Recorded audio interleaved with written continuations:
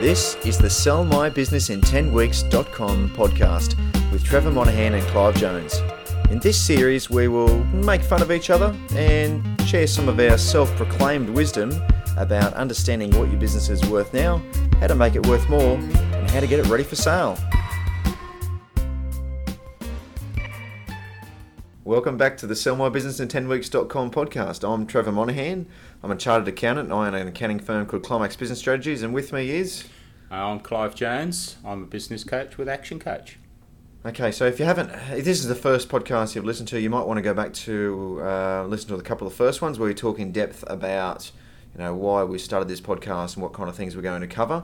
We've talked about business valuations, we've talked briefly about systems, but just briefly here, why do we exist? We exist because we're both sick to death of people getting to the point where they're ready to hand the keys into the business. They want to sell it. Often it's someone's superannuation. They're ready to cash in, and they don't know what to do. So what they usually do, in my experience, is they go and talk to a broker who lists the business. And when that's the first place you've started, it's probably not going to end well. There's a whole process before that. That's where the name comes from, Sell My Business in 10 Weeks.com. It's not actually about physically selling your business in 10 weeks, although that's possible. It's about what is your 10-week process to get your business ready for sale. Does that sound fair? Yeah, the viewpoint that I come from with the whole thing is planning whatever your destiny is with your business to make sure that you're ready for when you want to contemplate getting out. So I'll just quickly mention it first, bit of housekeeping. So if you join on our website, sellmybusinessin10weeks.com, you'll get some notifications whenever we release something. You'll get my free business valuation report, which is usually a paid one that you can have a look at the how I do a report. I'm just going to blank out the names. And you'll also get Clive's 9 clues to turbocharging your business systematically. What's that, Clive? Which we are going to share a little bit more of with you today.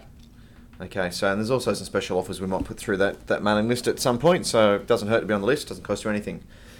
So in the last episode we talked a little bit about systems, and I reluctantly went into the conversation on systems because I'm a bit of a creative person, and to be honest I don't like the feeling of getting bogged down in things that are boring like systems.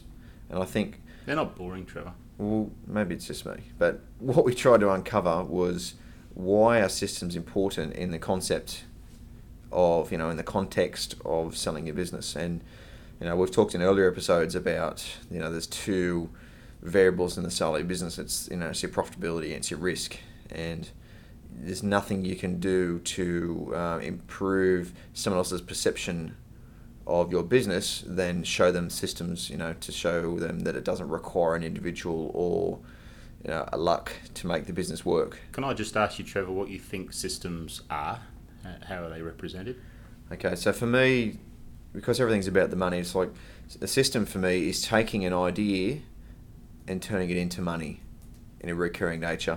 And systems is everything in between. So a system could be a piece of paper, systems could be, a checklist procedure, but it's not actually those bits of paper. It's really the process that your business goes through in a systemized or, in a recurring manner to turn, whether it's one idea or multiple ideas, into money. So, and that's the thing that I like to, take it all back to. Show me the money. I don't like people spending time on things that aren't going to improve the business or make more money. Is that the answer you wanted? That's a fair summary. I think, people typically think of systems as being the procedures manual sitting on the shelf gathering dust.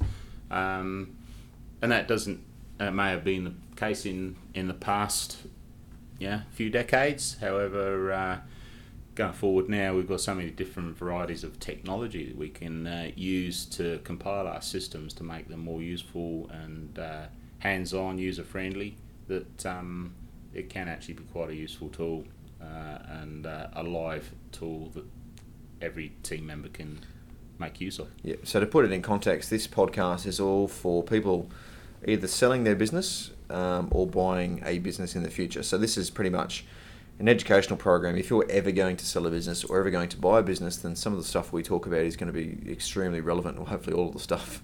It'd be a shame if the stuff we're talking about isn't relevant.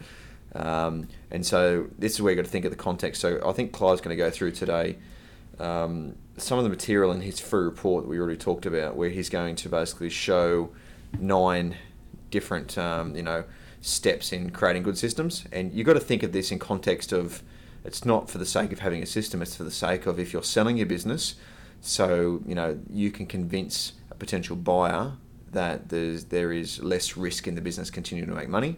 And I guess if you're looking at buying a business, then you need to be looking for these types of things in the businesses you're buying. Otherwise, you've got much less certainty around the current operations of the business, whether they're going to continue post-purchase. At the end of the day, Trevor, it's all about ease of transition of the process. Whether it's buying, selling the business, or even taking on new employees. Let's say one of your key employees leaves your business now and you're not ready to sell it yet.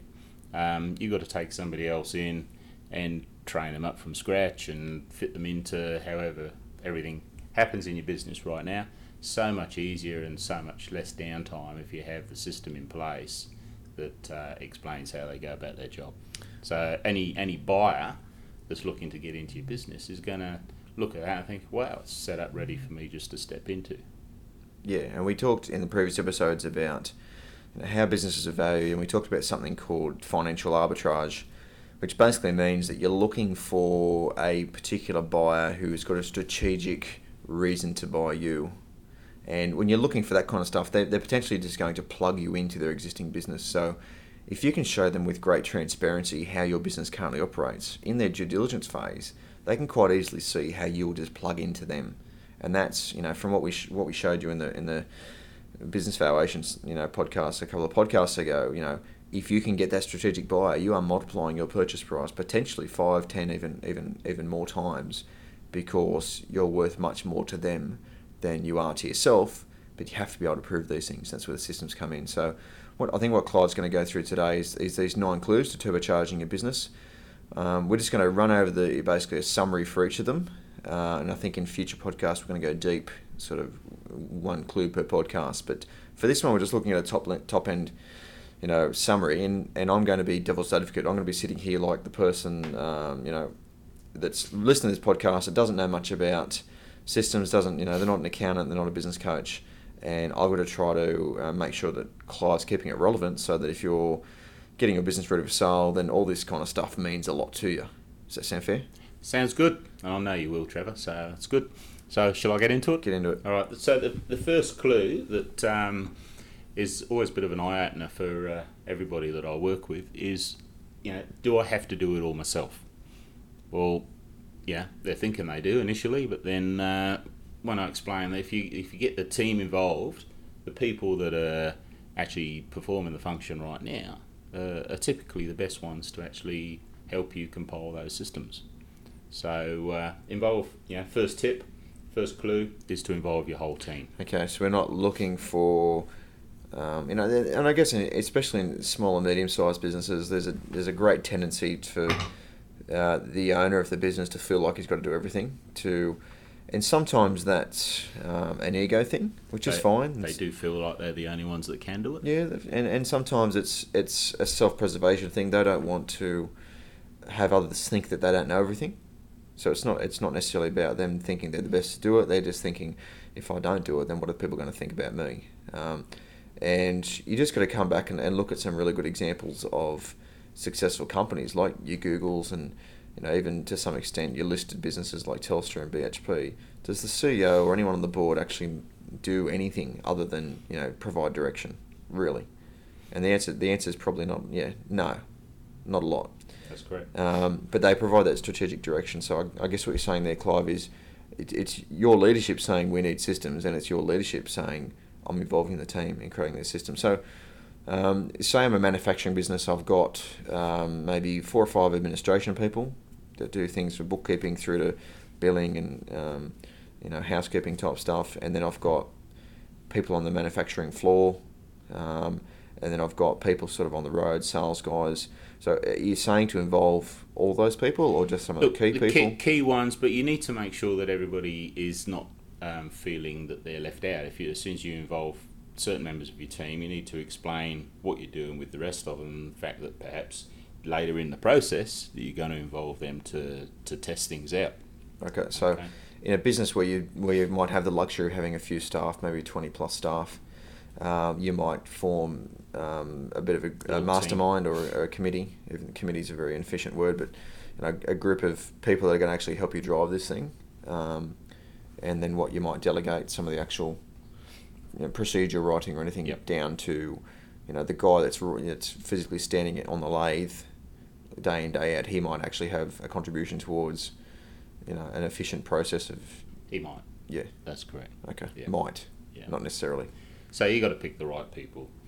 Clue 2 is once you've got your team involved, you need to identify the areas to systemise. Now, this is part of getting the team involved, because you need to look at your organisation chart, if you have one, and identify all different areas of your business that will need systemising. So you could have a head of each area responsible for systemising the processes that go through their area. So the idea is have an organisation chart to start with, and it probably has to. When I do organisation charts, I generally do two types. There's sort of the people organisation chart, which would have sort of CEO at the top, and filter down to all your managers and staff members, and then you'd have sort of the systems organisation chart or the operational chart. The operational chart. Whatever you want to call it. There's a million names for it. And I did one the other day. I was just playing around with the iPad and I found a great app called iThoughts HD. And what that is, it's a really good mind mapping. It is. I use that. Thing. Yeah. Oh, you do? And there's some free versions online and stuff. I think Free Mind or something like that. Just search if you want to just have a look at one. But mind mapping is a great tool for. But what you can do is you basically start with the core of the business, then you're branching off different divisions and different functions and things within that. And I did that with my own business, and I've identified straight away in doing that, I've identified a couple of positions that I'm going to make vacant, who are going to look after areas of the business which at the moment weren't being looked after. I didn't really know that until I actually branched out and saw all the different components of how my business should run. And obviously systems, employing that person, they'd need a system to implement as part of the job. That's correct. Yep. So which sort of flows in. I think you almost stole the thunder there on clue 3, Trevor, as you do. We need to identify the processes within each area that need systemising. Okay. So again, that's coming back to involving the team. The best people are the teams in each of those areas. So is the goal leaders in the area to list out all of the different things that might need mapping out at some stage. So is the end goal of that so that we can have sort of a dot by dot procedure sort of checklist for every role, or at least every function? Yeah.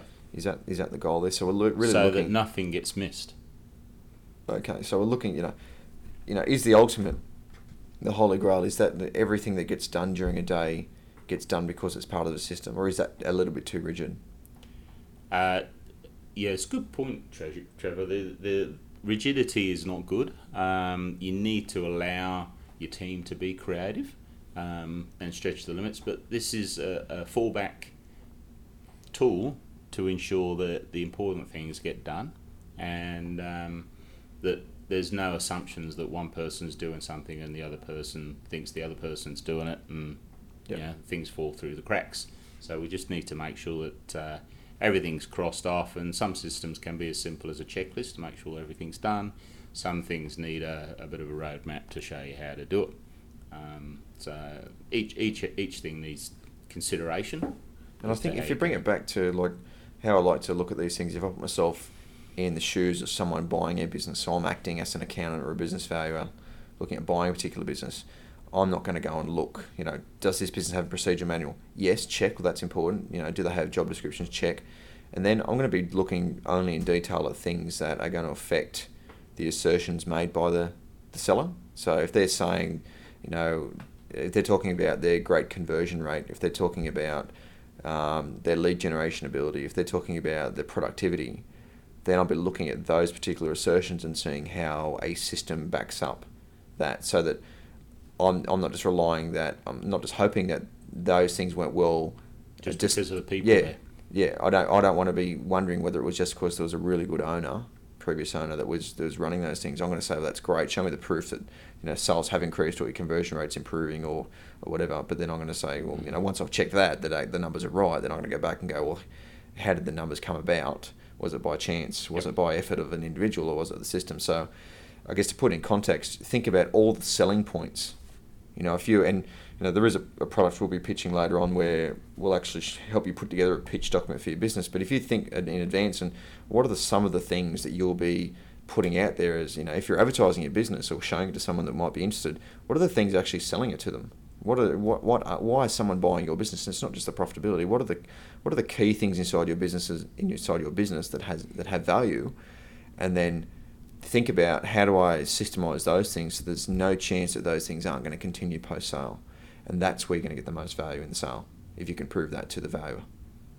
Now, if it can work without everything being in your head, then it's going to be a lot more attractive. So we'd start big picture, get some overall bare bones systems, I guess, and then we'd start working on the ones that are going to make the most difference. Especially, I guess, if you've got, if you do have 10 weeks till you want to list the business or whatever, if you are confining yourself to that kind of time and space, you're not going to get it all done in 10 weeks. No, you might get the bare bones done, and you might get 4 or 5 key systems, procedures, checklists in place. That's it, yeah. And Clue 4 is all about picking the right ones to start with.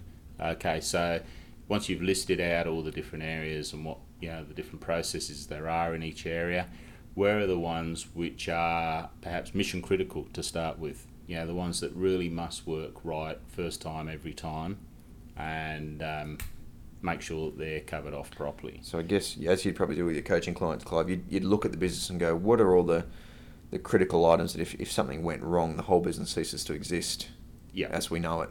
And we know. So there's a lot of things in business that aren't that important, but there's some that are really important. That's and I correct. guess, so you're saying, give me an example, what mission critical things are there in a typical business? Again, let's use the manufacturing business for an example. It's got 20 to 50 staff. What are some things that can... There's the quality control aspects. If you start sending out shonky work, what system do you have in place to ensure that the product is finished to the design? Yeah. So you've got to have some sort of quality control system in place to make sure that the work is checked. Yeah, and probably health and safety. Health and safety is another one, and then the service delivery. Time of delivery, all those sort of different things.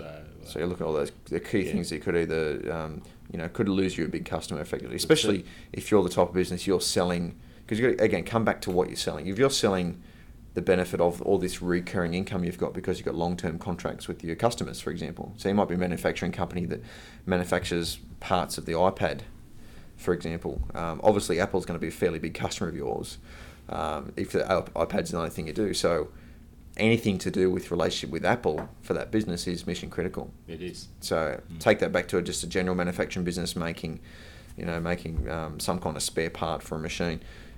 Think about who your big customers are and making sure that there's systems in place to make sure you keep those customers forever. So as I say that, Clive, so we're talking there, if that was the goal, was to keep customers, quality control and keeping customers, would that system also probably include some kind of customer relationship It components? could be some feedback. Yeah. Keeping close to the client systems to make sure that you're building that relationship all the time. Okay, so even quality control is not about the actual product being shipped. It's all the way through to relationship. All the way through the relationship, yeah. Okay. And measurement. So what's clue number 5? So clue number 5, just before I move on to clue 5, in clue 4 there are other areas that you need to sort of consider. There's a mission critical facet. There are also, so what areas are not working very well here at the moment? Flag those as such. Flag areas that don't have any system at all. There's a number of different ways that you can choose to prioritise the appropriate things to start on first. Which ones could be done very easily and simply and just put to bed without too much work. So for a manufacturing business, you might have your system for your quality control, but you might not yet have a system for purchase orders of your raw materials. Yeah. There might, Billy, who sits in the office, magically just always gets the right amount of stock of raw materials, we hope, and he just always has. Just because he's there, he's always looking around and he's keeping his eye open and he knows what's going on. But if Billy leaves, Yeah. So we're looking at those things that haven't necessarily caused a problem before, but we need to look really deep and think, worst case scenario. So would a good exercise be, pretending that each employee wasn't there anymore? So That's basically, sacking every employee in your mind and going, what would that affect? Mm-hmm. Potentially even. I guess a lot of things get found out when by business owners that send people on forced leave. Yep. Because we've all heard stories about people that haven't had a holiday for 4 to 5 years, and it's actually a lot of fraud gets found out that way. People don't have holidays because they constantly follow covering their backside. Covering their backside. Yeah. So, it's about identifying those things, I guess, that don't hit you in the face because they haven't become a problem yet, but trying to preempt those problems. Yeah, yeah. So, then moving on, once you've identified what to work on, you need to identify and record the stakeholders for each process. So, you do, like Trevor was saying, if you do this all on a mind map, it's quite easy to label each process in the same way with, who's responsible for that process, who are the, and there's stakeholders at different levels. There's the person that actually does it, there's the person before that process, and there's the person following on from that process, and they're all affected in different ways by that particular stage of the process. So where we're talking about, stakeholders, at what point do you engage an expert? So again, I'm in this manufacturing business. Am I engaging a manufacturing expert to help oversee the whole process? Am I engaging someone just to if I've got a HR component of this system, do I engage a HR person, an external HR person, to help me build that system or that part of the system for the HR component? What for people out there that I know there's a lot of people that had never really put any time or money into systems, and this might be their first time, and it's critical to them now because they're about to sell the business. Where do they start? Trevor, I don't know necessarily it's critical to engage an expert in each particular field. I think you need somebody that's built some systems before that can actually help pull it together because they know the ropes. If you take, for example, your manufacturing company, how many of those people are computer literate enough to actually pull a decent document together, or talking about the different ways of doing it, edit a video that could equally explain the process. So I think it's more important to have somebody that knows how to efficiently pull it together, that can actually ask you, because you in your business have the expertise, we would think, to know how to do the job. So really it's much of sort of extracting that information and pulling it down into some sort of document so that somebody else can understand it at a later stage. Okay, so somewhere in that you'll probably need someone external. Is it, I'm not trying to just plug your services or anything, but is it a business coach's role, or are there people out there that just do systems? Should you go and buy an off-the-shelf package that there's a range of different ways. Certainly I can help as a business coach. I equally have a service that can provide the labour to actually pull it together for you, because a lot of this you're not going to want to pay a business coach to just say go and build a system for that particular area of your business. Whilst the coach will sort of guide you as to how to do it. Sometimes people are so busy doing the doing in their business, they don't have time to step aside to do this. So that's where you bring in a consultant that's got the skills on the board to be able to do this for you. Okay. So there is software. We'll talk about all the different tools to make life easier in another discussion, I think, Trevor, because there's so many different ways to make this easy. Yep. But a stakeholder could also be a supplier, a customer. Could be. You don't think like you can't include them. That's right. You can certainly get good feedback from them, and especially when you're looking at the quality control and the customer service side of things. That's right. Obviously, getting feedback from them would be ideal before you actually start creating the system. Mm-hmm. Okay. That's clue number 6. So number 6 is to actually map it out. So how does it work? The flow chart it. Like I just mentioned, you could film it on a video. Sometimes a picture paints 1,000 words, so it's a whole lot easier to video a short video than put a work out a whole flowchart process. So could be as simple as a checklist. These are all the things that you need to do when you're locking up the shop at the end of the day. A range of different tools that you would use just to map it out and say from beginning to end, this is what happens in this process. Yeah, and I guess this is the point where just, if you're listening to this, just stop and think, like, in reality, how many, you might think either you've got no systems or you've got lots of systems, either way. Do you think that you've got adequate systems to at least keep your business running as it is now? To be honest, if I was to come in and be critical of your business as a valuer for the purchaser, right now, am I going to laugh at your systems? Am I, is stuff happening in your business only because someone knows how to do it?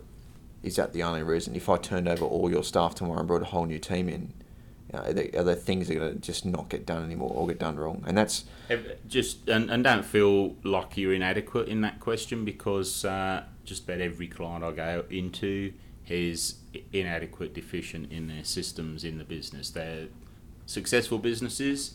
Every single one of them says, I know I could be doing better. I'm flying by the seat of my pants in this area. I need to address those sort of areas. And I'm no different. When I did my mind mapping, I reckon I identified at least 20 or 30 systems that were, mission critical for me. Yeah. I've got some systems.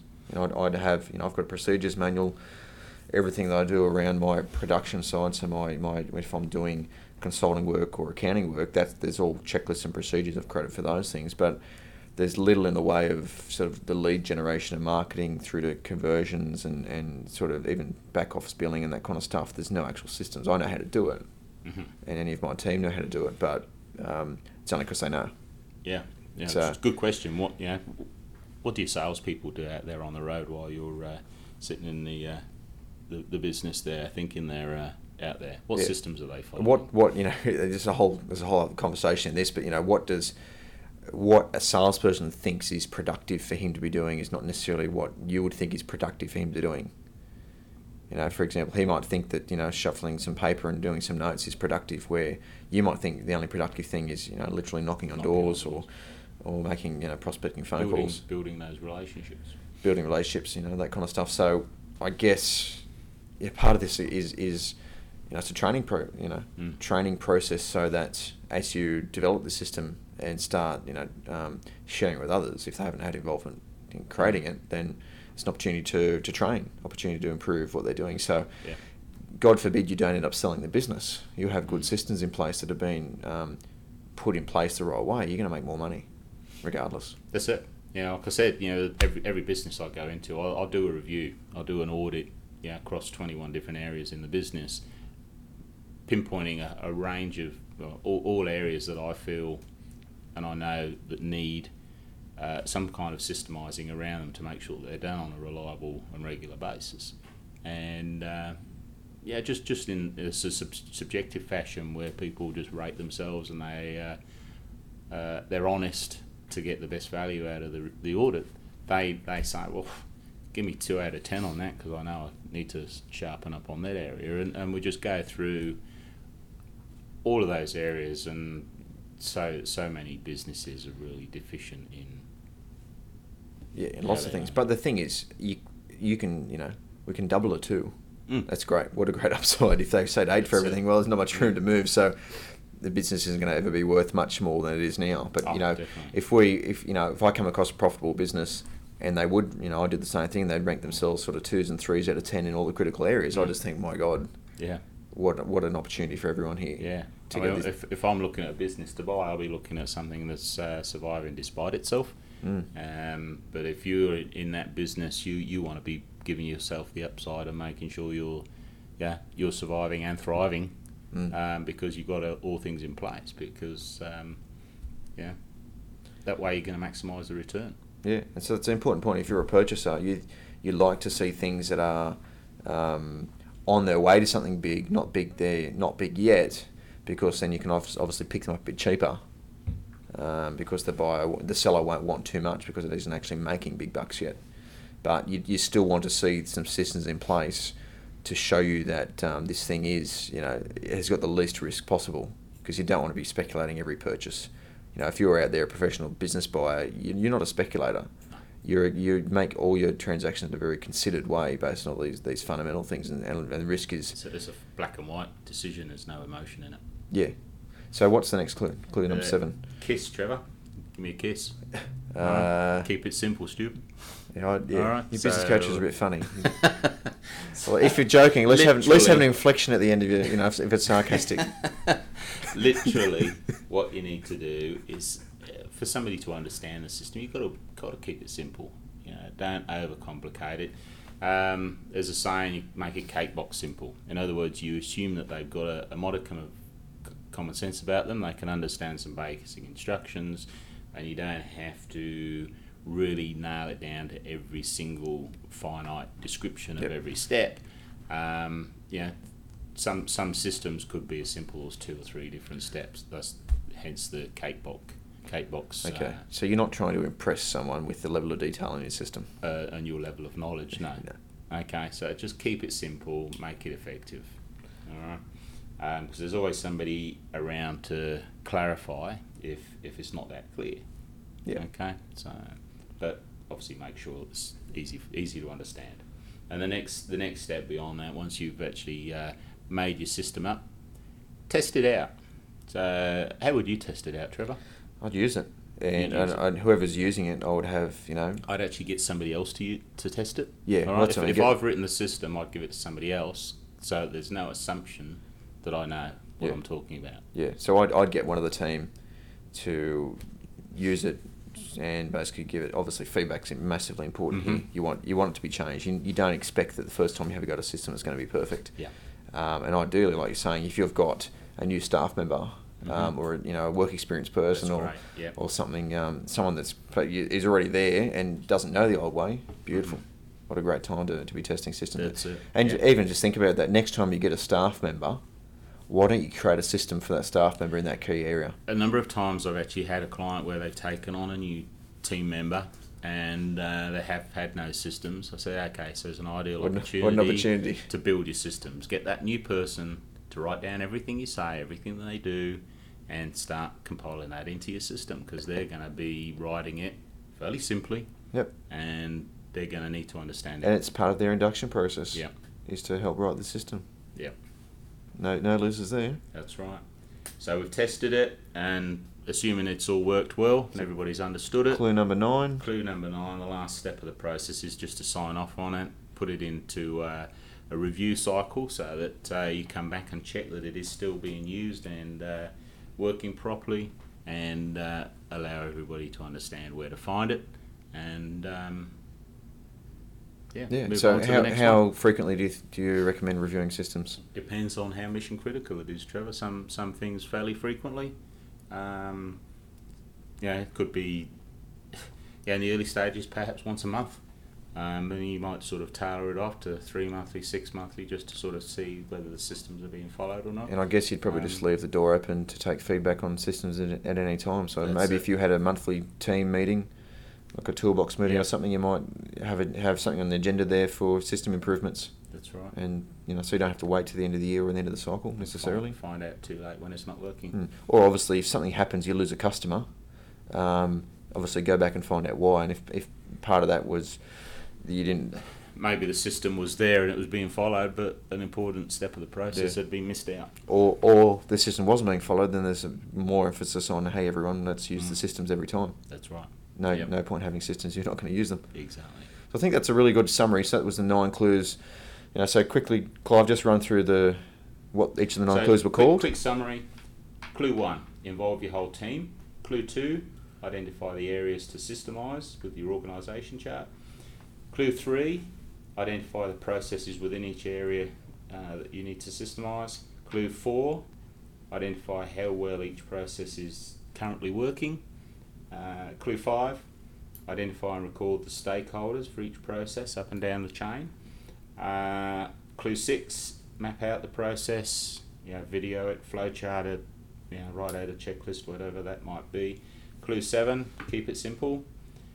Clue 8, test it. And clue 9, sign it off and set up a review cycle. Okay, so as we said before, those 9 clues are in detail on our free report. If you go to sellmybusinessin10weeks.com, over on the right-hand side, you'll see a subscription box. In there, you'll get those 9 clues in detail, and you'll also get my business valuation report showing you exactly how I do a real-life paid valuation report. And you'll also be notified of when new stuff comes out. Now, suggest you also go to iTunes, where you'll find us as well. Subscribe there, leave a comment would be great. You'll also find us on Facebook. All the links and everything to all these things are on the website, sellmybusinessin10weeks.com. Have I said that URL enough, Clive? I think they've got the message there, Trevor. I think I'd just like to stress also, some of the things I've been talking about in today's discussion. I've mentioned loosely some different tools to use. I think what I'd like to do at some stage down the track is focus on all the different tools to make life easy in building these systems. Okay, we'll do that in a future podcast. The next podcast will be on business valuation methods. I'm going to run you through the different ways to approach evaluation. You don't need to be in value to understand these things. It's just for everyday people. And then beyond that, we'll then get into Clive's tools and a bit more detail on some of the 9 clues. And who knows what else. This is an open-ended podcast, and it's going to keep going as long as we keep getting this great feedback that we've been getting. I think also the listeners, if they wanted to go onto the website and give us some feedback of what they want to hear about too, I think we certainly help them out there. Yep, best place is send us an email. The details are on the website, or put a comment on our Facebook page. We answer every email, and we respond to every Facebook post that requires a response. Until next week, goodbye. Adios. Thanks for listening to the sellmybusinessin10weeks.com podcast. And just remember, the advice is only general in nature.